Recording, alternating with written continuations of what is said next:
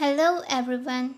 Welcome to the first episode of Only for Curious Minds, the place where you come to upgrade your future. So, without further ado, let's dive in. So, in this episode, we're going to talk about MBTI. So, what is MBTI? MBTI is a very popular personality test which comprises of total 16 personality types. This test was constructed by Catherine Cook Briggs and her daughter, Isabel Briggs Myers, who were inspired by the book Psychological Types by Swiss psychiatrist Carl Jung. So, what is MBTI used for? As it is a personality test, it is used to know yourself, your strengths and weaknesses. Also, this test is used for developing teamwork, leadership development. It can also help you to interact better and can also help you to choose your career. Also can be used for self-improvement.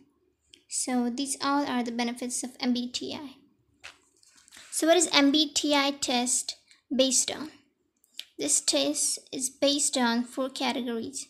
Those include introversion or extroversion, which means you spend your time alone or in solitude, or do you spend your time in like you are outgoing or you like meeting new people, which means extroversion. Are you intuition or sensing?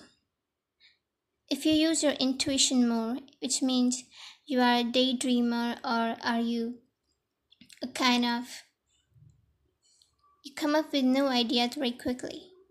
And are you a sensing type, which means you are more focused on what is practical, what is real, and you are a smart worker.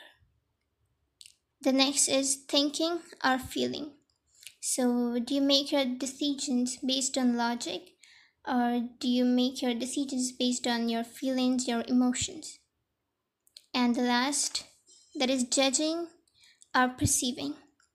So, judging, which means you like to have a set plan, or you just like to have a schedule, a daily routine. Or perceiving, which means like you like to go with the flow and you are kind of a spontaneous person. So that's it for today, and have a great day. Goodbye. See you in the next episode.